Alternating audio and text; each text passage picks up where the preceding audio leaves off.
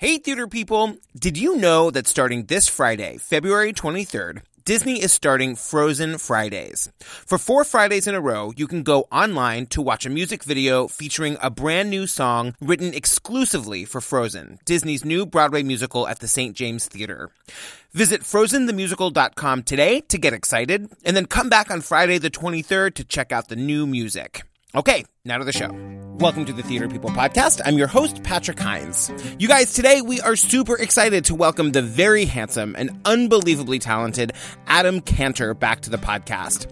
When we last chatted with Adam, he was mid-run playing Motel in the 2015 revival of Fiddler on the Roof, a production he was with from start to finish. Adam made his Broadway debut as Mark Cohen in Rent in 2008 and went on to play Henry in the Broadway production of Next to Normal and Jamie in the off-Broadway revival of The Last 5 Years.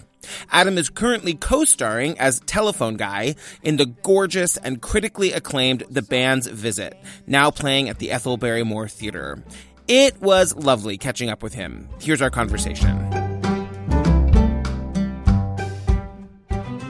Hi, Adam Kantor. Hey. It is so good to see you. Great to see you. First question answered. The hair is not real. It's not real. It looks super real. She's a damn fine wig. I was watching it with my husband. I was like, that was my dream high school hair. Oh, really? All I wanted was like super thick, mangy high school hair. For real? Yeah. I could never get it. I know. I didn't know anyone ever dreamed of that kind of hair. I was a weird kid, Adam Kantor. Yeah. Well, the wig went through some iterations, some wigerations. It was kind of really stringy and gross, and then it was very like flowy and a little like Jesus-y, and I think they found a nice balance. I feel like that's what your hair, if you like grew your hair out and didn't wash it every day, I feel like that's what it would look like. It would probably be a little more froey on my end, a little more like, a little thicker, and probably it'll just extend outward a little bit more. But yeah, no, it's a great wig. We should mention it's like 10:30 in the morning, which is super early actor time. You were saying that you have like some cool thing you have to go do after this. What are you doing? Well, all this month I'm doing this food experience. I've conceived and produced, along with my buddy Brian Bordanek, who ran a company called Dinner Lab, this kind of immersive, interactive storytelling food theater experience. Like during the day? No. It's at night, actually, but we have a bunch of work to do during the day. Got it. And so I'm mostly not there because I'm at the show, of course, at night. But then after curtain call, I run down to catch the end of it. Wow. Where is it? It's at the Avenues World School in Chelsea. We've kind of taken over their cafeteria space, which overlooks the High Line. And it's this beautiful space. It's like this amazing school, beautiful facility. And what we're doing is, I've always been really interested in how like food and taste can be part of the storytelling experience. You go to a theater, you're invested in sight, of course, and sound, and sometimes even smell can be activated. I mean, I remember in Waitress, it's like you're smelling the pies, right? Totally. So I'm very interested in like how can taste and food is so evocative, and we Brian and I got together like about a year ago and started talking about how we can create an experience that really takes a diner, not like a restaurant diner, like someone who dines, one who dines on a journey through food, and also mixing performance in there, and and theater, and not like a Evita dinner theater kind of way. Not exactly. It's not like you're eating some food that has nothing to do with what you happen to be watching. It's like the food is very much part of the journey that you're going on. So we started brainstorming about a year ago, and then we were looking for source material. We landed on this cookbook by the artist Salvador Dali, which is this crazy surrealist guide to a dinner party. It's called Le Dîner de Gala, and we started workshopping that and adapting it into a theatrical experience. And we had a workshop with some people from Brian's Dinner Lab days and the Food World, and I brought in some awesome like Broadway folk and immersive theater folk and Punch Drunk and designers, and we all kind of just like brainstormed what this thing could look like. And it was this really exciting day. Shortly thereafter, Brian and I, along with Benj Pasek, who many theater lovers know. Some of us have heard of him. Yeah, some of us we along with a few of our other friends, we developed this Passover Seder experience, this immersive, somewhat interactive Seder. And it was really powerful. We kind of built this like Bedouin tent in Midtown and did this full-on modern retelling of the story of Exodus for 2017. And it was really powerful going through that story of Exodus today when we're dealing with all these themes of, refugees and mass migration.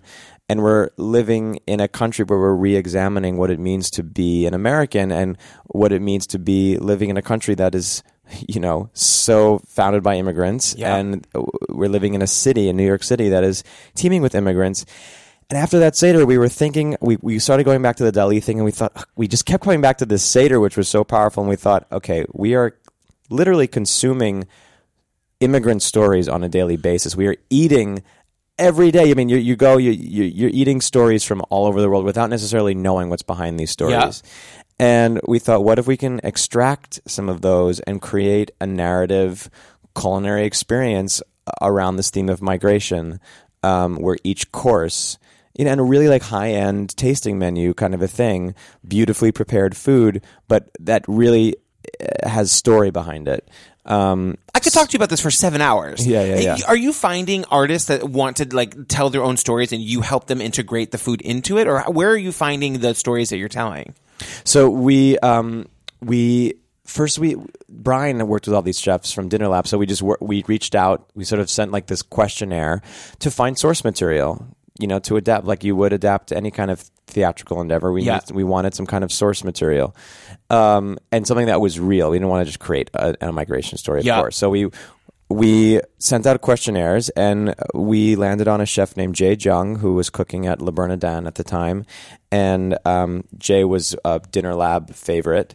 And so we, along with a Korean playwright, her name is Hansel Jung, and Shayna Taub, who we love. She's brilliant composer, songwriter. Of course, yeah. We created this kind of script, which we experience in an interactive way around the table. So guests themselves are handed parts of the script to read, kind of like a Haggadah, which you read at the Passover Seder. Wow. So it's very much Seder inspired, but it's like instead of the story of the Jews' migration out of Egypt, or I should say their refugee ship out of Egypt, we're experiencing the kind of Haggadah of Jay Jung, her migration from Seoul to New York City, and her relationship with her mother along the way.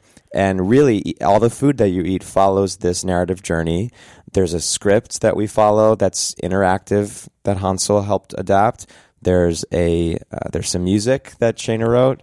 This is so fascinating. Thank you. How many people can you guys seat at one time? Right now it's about 40. We did like a test run last summer, which was like 20, and now we're trying more numbers. So the maximum right now is like 40, and it's running all February. I'm there every night after my band's visit, curtain call. Wow. Thank God that show is 25 minutes long. Just kidding. It's a full 90 minutes, you guys. 90 minutes. Yeah, it's a full, and she's a complete 90 minutes. Yeah. And we're going to get to that in 1 second. But where can people find all the info? Oh, yeah. StoryCourseNYC.com. We're calling ourselves Story Course. This production under the Story Course umbrella is called How Do You Hug a Tiger? And this is so Adam Kantor, you've blown my mind at 10:30 in the morning. This is amazing. Well, I'm exhausted. I was there all night, and I'm about to go to Food and Wine after this to do a live demo with the chef. Wow! So I'm like very much straddling some worlds right now. It's funny because one of the questions I wanted to ask you was the last time we talked was in your dressing room for Fiddler. Yeah, and you did that show from start to finish, I think, right? I did, yeah. So my question was going to be like, what does a successful, like, obviously, I'm sure you had some money in the bank, but like, you're a very successful, well-known actor in our world. You can't just go get like a bartending job. I have so much money. Let me tell you, I am rolling in it. Your diamonds look gorgeous this morning. Yeah, you have no idea. what this world of a successful. Let's see. It's why people get into the theaters for the money. Yeah, truly. Yeah, and then especially the food business. So I am so rolling in it. Let me tell you. But I was just gonna say, like, what do you do? Like, you wake up the day after your show closes, and you're like, now, like, what do I do until the next big Broadway gig happens? Yeah, well, I love teaching. I do. I teach with some different groups in the city, and I do concerts. Oh, with do you do your own and with Betsy? Yeah. I've been doing a bunch with Betsy. We did at Carnegie Hall a few months ago, which was crazy. Yes. I got to make my Carnegie debut with like some of my idols. I mean, let alone to like sing at Carnegie Hall, but to get to have as like guest stars, which was even insane that it was like Adam Kantor and Betsy and like a small box on the side featuring Sarah Bareilles and Ingrid Michaelson, and it was like, what world am I living in? This is ridiculous. But that was also like a night about like benefiting like women's cause. It was like a women centric thing. Yeah, it was all women who write music. Yeah. So it was every song was written by a woman. So we had Shayna Taub come up. We had Georgia Stitt. Wow. It went all the way back, to like Betty Comden, through to Carole King, and then to today. Wow. Yeah. So cool. Yeah. All right, let's talk about the band's visit. Yeah. If I try, maybe I can see your shadow in the sodium light that masquerades as moon. If I try, I might take off like a sparrow, and I'll travel along a guiding breeze. So I was fascinated to find out that you had been in the early, like the first reading of it.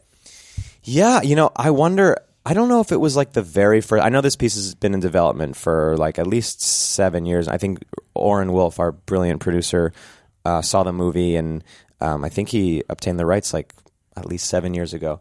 I did a reading of it that Hal Prince directed. I think it was like 3 years ago or something. And I did not read Telephone Guy. I have it in my email. I mean, I think I read like Sammy, Itzik, and maybe Zelga. I read like 3 parts. And did Telephone Guy exist in that incarnation? Yeah, I don't think it was like as. I don't remember if there were as many scenes as there are now. Yeah. Of course, David Cromer, now being our director, is so brilliant at extracting a moment which might feel like, just a sliver in a script, but he really pulls it out. So there's a whole scene that George Abudu plays Kamal. There's a whole moment that George and I have right now that in the script might just be like a line, and it's now like a 3-minute scene, and increasing every night as we continue to milk our. And I'm sure every time David comes back, he's like, "Let's bring that back to where." But the script itself is really only like 50 pages or something. Wow. So a lot of this show takes place in silence, which is really interesting for a musical. Cromer is the perfect guy, I think, to really delve into that. Yeah.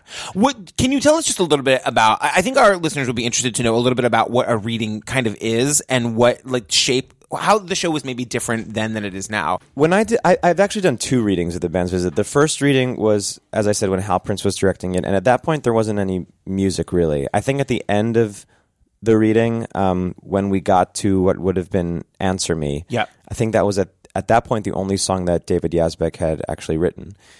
And he just played it on like a boombox, like played like him singing it. Wow. And it was powerful and a beautiful song and, perfectly simple. And yet without the context of the entire score before it, its power didn't fully resonate in the way that I think it does now knowing what precedes it, So there's so much I want to talk to you about with that song when we get there. Yeah, for sure. So I remember thinking, okay, this is amazing on so many levels. I think I was really struck by its naturalism for a musical. Even then, how real the characters felt, and how understated and simple and subtle it all felt. I think that was always there because that's in the film. Yeah. Did you know the movie at the time? I had never seen the movie. No, I watched it before that Hal Prince reading. And I also remember thinking, wow, how, this is such an interesting... Yeah. Like, of course, it lends itself to music in so many ways. I had just never experienced that in a theater. I think the closest, actually, in terms of naturalism, was probably Diner, which never made it to Broadway, or hasn't yet, I should say. But, and I was really drawn to that about Diner, too, just sort of very, very naturalistic style for a musical. And I've been wanting us to go in that direction more and more. So that really excited me about the band's visit. It's enormous emotional value I didn't quite grasp at that time. Yeah. Oh my God. I'll just tell you, I hadn't seen it. My husband had seen it. I have since seen it, but we were on a car trip, and he knows I'm a big fan of yours and like David Yazbeck, which I want to talk to you about in a second.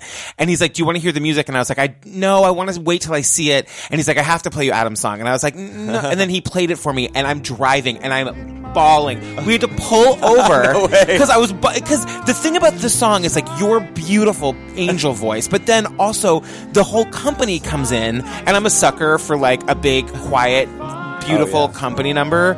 It was like an absolute driving hazard. We were at 95 and I had to pull. I was like, what did you just do to me?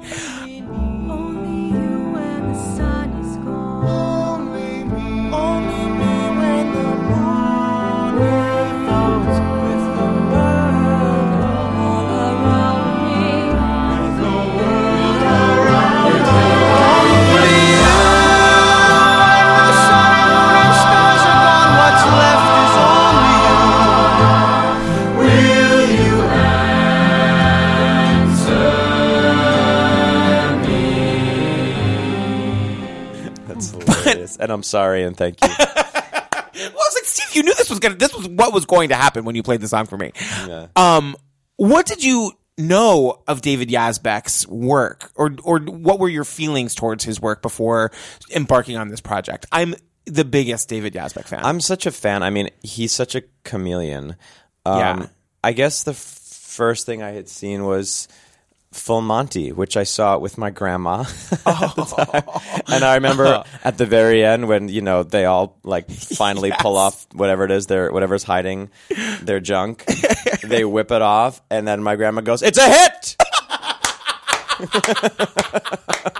Grandma, I love it. Yeah, and she was right. And I've been a fan. I had never really met him. I didn't know him. I guess the first time I met him was, while I was in Fiddler, I was asked to audition for the Atlantic Theater production of the band's visit, and I was a few months from ending Fiddler, and I wasn't ready to leave, and I thought, this is such a hard thing, but I'm going to have to say, I can't leave yet. Thank you so much for this opportunity to potentially be in the show, but can we hold off on this? And I'm just going to pray that it keeps going and I can be a part of it at some point in its journey again. So I finished Fiddler, and let me back up a little bit. Before I finished Fiddler, they came back and said, "Well, we're doing we're doing this. Obviously, we're doing the Atlanta production, but we need someone for a reading before the production begins rehearsals, like a week-long reading workshop situation, to read and sing Telephone Guy." And I remembered that beautiful song from that reading with Hal Prince years ago that David played. It was the only song that we heard. And I remembered how I had a feeling at that point that role was something, there was some magic in it, some soft, quiet magic in it. And I said, of course. I mean, just to I'm so thrilled to just be part of its journey again in any way, even though I can't do the full production at the Atlantic. So for that, I just did Telephone Guy at the reading, I guess because the actor that they hired couldn't do it for that day, or that week rather. So I got to know Yazbeck a little bit there, and I got to know this current team. Cromer. I'd been a huge fan of Cromer's work too. I mean, I saw Our Town, and I went to college at Northwestern in Chicago, and so I was familiar with who he was as a Chicago director. Yeah. And a lot of like mutual colleagues and friends from Chicago. And I had auditioned for him a bunch, but never actually worked for him. So I was thrilled to be in the room with him there. Itamar Moses, I did a show called Nobody Loves You at the Old Globe in San Diego a few years back. So love him.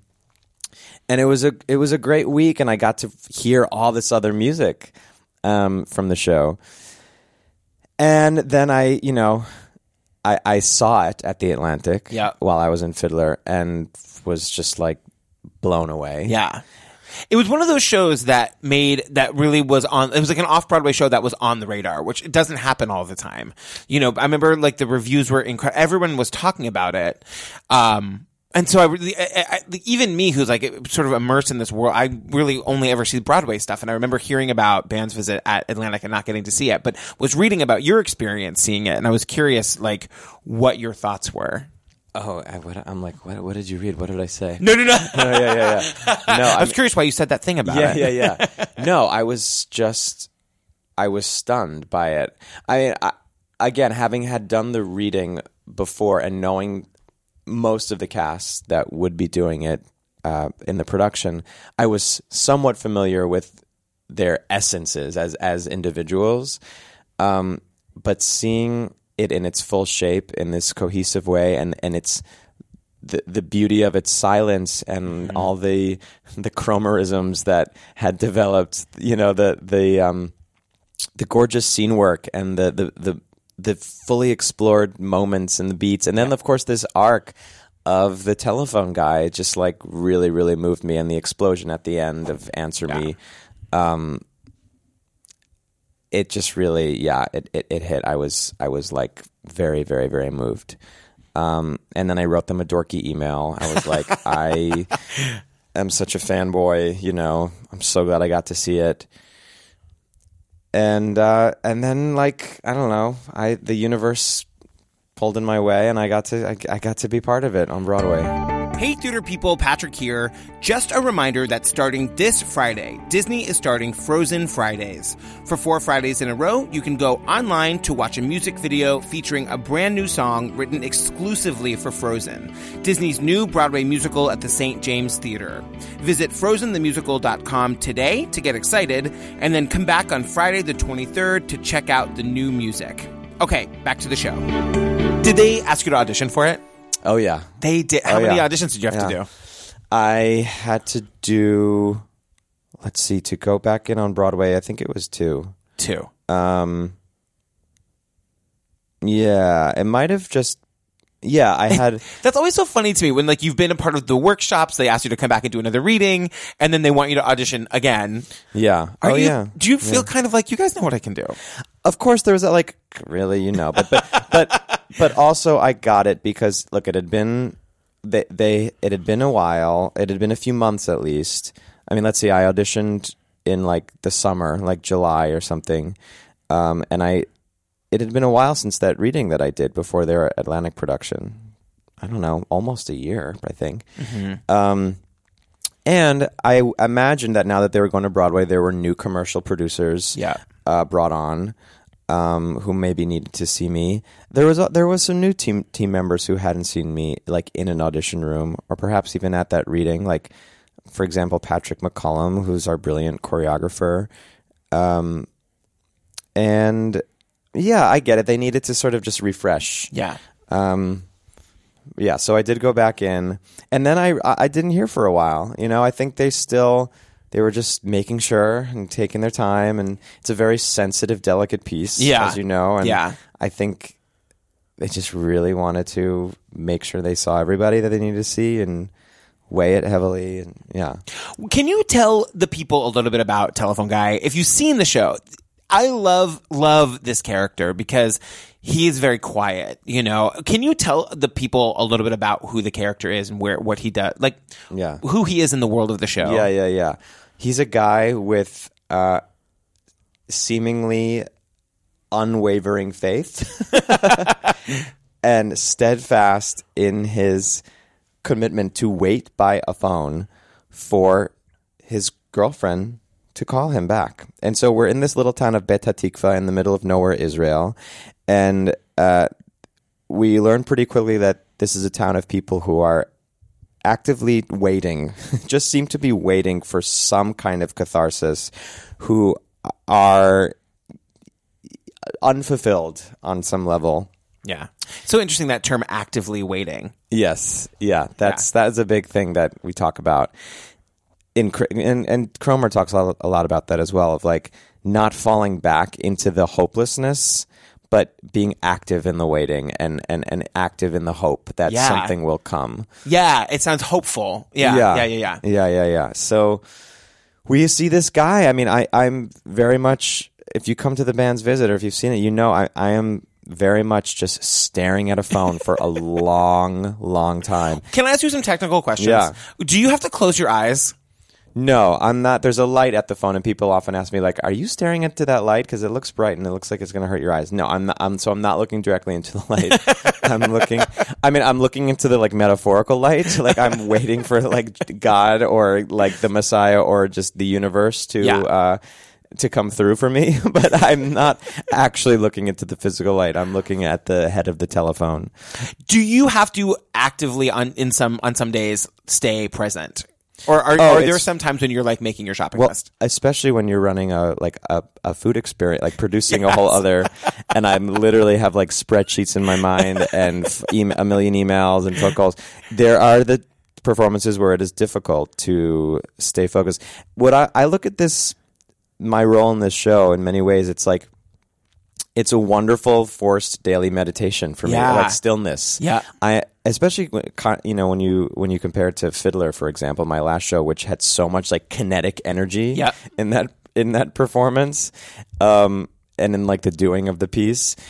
This to be forced to be just completely still on stage is like a wonderful challenge for me as an artist. It's also a good challenge as a human being, just to like have that time every day. Yeah.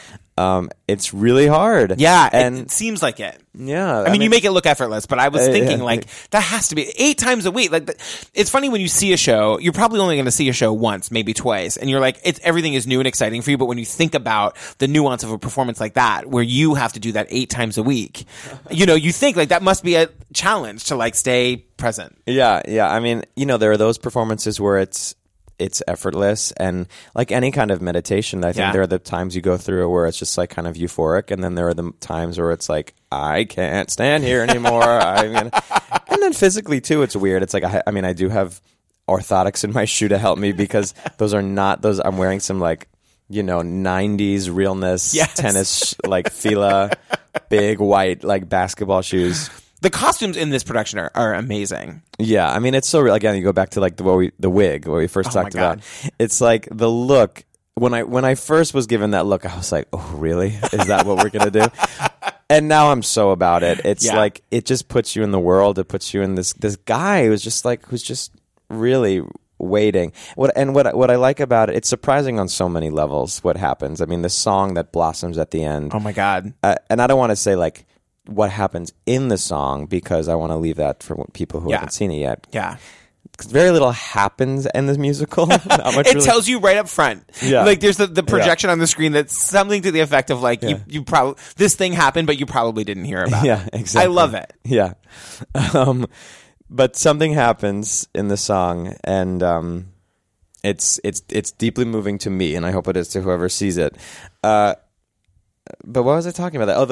It just puts you in the wig, and this costume puts you in the mindset of like this guy, and I think it does for the audience, like, oh, this poor guy that's just like not with it. Like his clothes are baggy. It's like, he looks like he's just been standing out there for a month, which he has been, according to what Dina says. Yeah. She says he's been out there for a month, waiting. And a month, who knows? A month could be a year in Bet Tikva. It could be a lifetime. Right.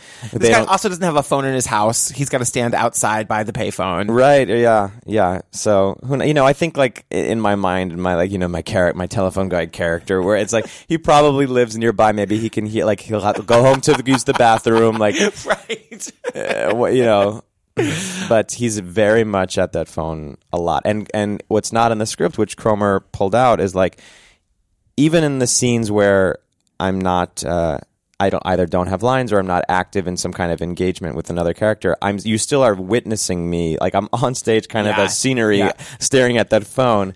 because then there's a payoff at the end. Yeah. You know, I think that it's extra, either it packs an extra punch. Yeah.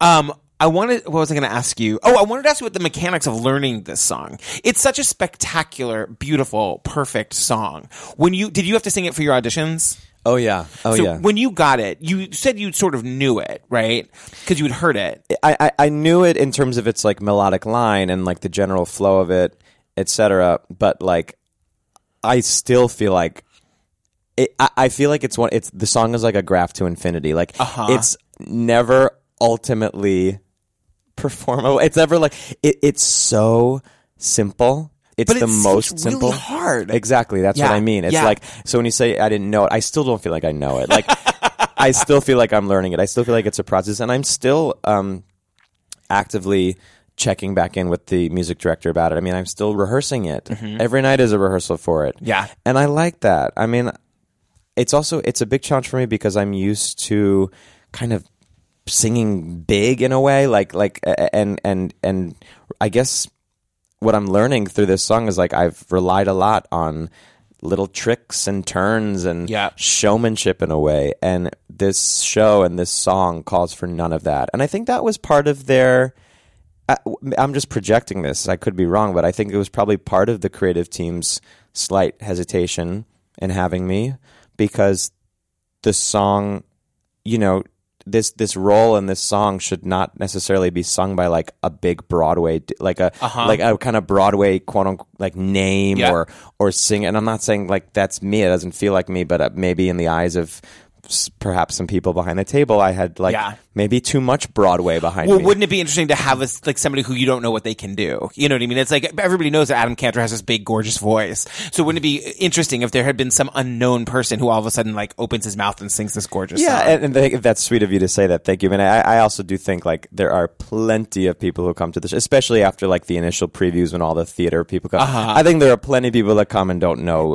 my name from somebody else. Like, you know, so I think it's all good in that respect now, but like, I do think there was some hesitations there, and really, and valid. Those are founded, good hesitations to have, because it's true. Like getting to this point of simplicity is a journey for me, and they had faith that I think that I could get there. So what you're saying is that you think the hesitation might have been that you were going to come in and just like Broadway sing this song. I think I did a little bit. And I think a lot of people did when they probably came in. And may this show run for many, many, many years. And if I could give any advice to anyone who goes in this after I leave the show in 30 years, is that, you know, you do not, you want to strip down all kind of showmanship from it. It's total root of this questioning of will you answer me, and in the most simple, direct way.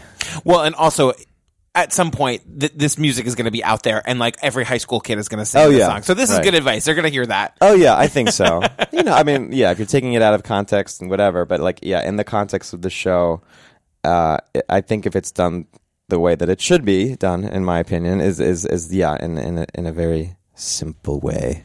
I wanted to ask you just the last question about the song. You know, the song evolves into the, like, I think it's the whole company, right? Is it the whole company? Almost the whole company. Yeah. It is so, I mean, just the first time I heard it, it was super powerful, but then to see it, it's almost overwhelming. And I'm wondering, like, as a performer, do you still experience, like, what does it feel like to be singing this beautiful song with this beautiful company, like straight to the do you ever feel like that 16-year-old kid who like had Broadway stars in his eyes and all, like, here you are in a moment like that? Well, my favorite part of it is getting to sing with this whole company, because I really love that. I adore this company. It's like, I have so much respect for every single person as an artist and an act. Like I geek out. I watch them in these scenes. Everyone is so fully invested in their roles and in this show. And that my favorite part of the song really is when it swells and when I feel that energy and we just become part of this bigger thing. And it's bigger than all of us, really. And it's the theater. It's the whole. So I get chills talking about it. So the answer would be yes. Okay, I have to ask you about John, and I don't know how to say his last name. Is it Sirianni or Cariani? John Cariani. John Cariani. Yeah. I remember realizing early on when the casting was announced that you guys were going to be in this show together, and you guys are our two most recent great Broadway modals. Did you know him? Were you guys friends? Like, how did it, like, as a little theater nerd, that's so cool. No, I mean, I'm a theater nerd about him because I remember seeing him in Fiddler. And I thought he was incredible as well. And his performance was very much in my mind. And I totally think I stole some things from, at least energetically, from what I remembered of his performance. And while I was doing Fiddler, I reached out because he was in Something Rotten, which I love. Yeah, I love he's that show. Brilliant. Yeah, he's brilliant. He's in that. amazing. He's always brilliant. Yeah, and I reached out and asked if I could interview him. I was doing like a Broadway.com vlog at the time. On like my model and process and backstage and all that. And I reached out to ask if I could interview him and like have him be part of it. And he of course said yes. And I got to chat with him. It's all you could watch it on the vlog. Wow! Still. So that was our first like real sit down was for that vlog, and I was just so delighted by him as a human. And then does he have crazy energy, like very like energetic energy? Is he like that? There's definitely a lot of him that is that. Yeah, I mean, he's not like. I think he can amplify that for some of his brilliant characters on stage, but.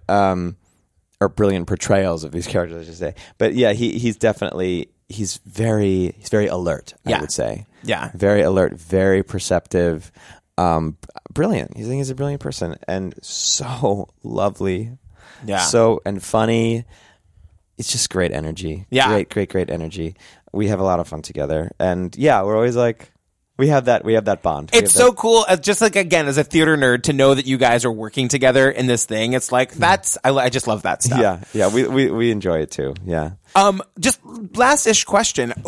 I was rereading the New York Times review this morning. Are you a review reader? You couldn't really escape it with these, and you didn't want to, because we just kept hearing how, like, amazing. Over the top. And I was like, I want to know what they're saying, you know? Brantley was talking about, like, it's time to fall in love with theater again. Yeah. How is it to, like, come to work in a atmosphere where your show is just like a big fat hit?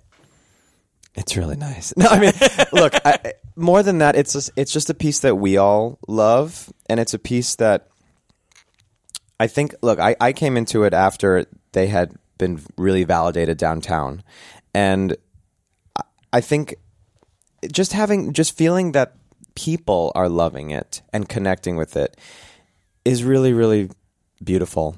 And, to love something intrinsically is great. And to know that you're really affecting people on a deep level, it makes it all the more great. And just to feel that this is a show that has some staying power, hopefully literally on Broadway for a while, but also just like in the canon of musical theater and like in people's Spotify playlists. Yeah. And I just saw it this morning. My friend sent me a post that she saw on Facebook that was somebody like, I just had a New York moment that I have been waiting for, which was listening to someone on the subway, and he sits down next to me. Was it you? Yeah, it was me. And then I saw in the comments, it was like, did you say something? And she was like, no, I didn't say anything. And I'm like, I wanted to like find, I think I'm going to try to find her and be like, next time say something. But like, to know that this, that I have a small piece in this show and in this score, which is like affecting people on a powerful level. It's like, what more can you ask for as an artist, Yeah, and it's time for Yazbeck to have his big long running hit. Yeah. Yeah. And may this be the one. Yeah. Well, Adam Kantor, I'm obsessed with you. Thank you for coming early and doing this. Thank you for having me this early. Of course, and we'll see you again soon. Okay, great. Okay, bye. Bye.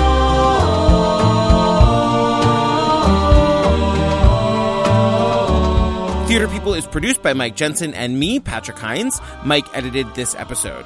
Special thanks to our Patreon associate producers, Robbie Roselle, Ty Williams, Cynthia Wallach, and Carol Spellman. Special thanks also to Steve Tipton, Eric Emsch, Keith Allen Herzog, Ellen Marsh, and the staff at Oswald's. You guys, I'm off to London. We'll be back in 2 weeks, and we'll see you then. Mwah! And I'm the bug stuck in the syrup, just kind of trying to find out what I'm doing wrong.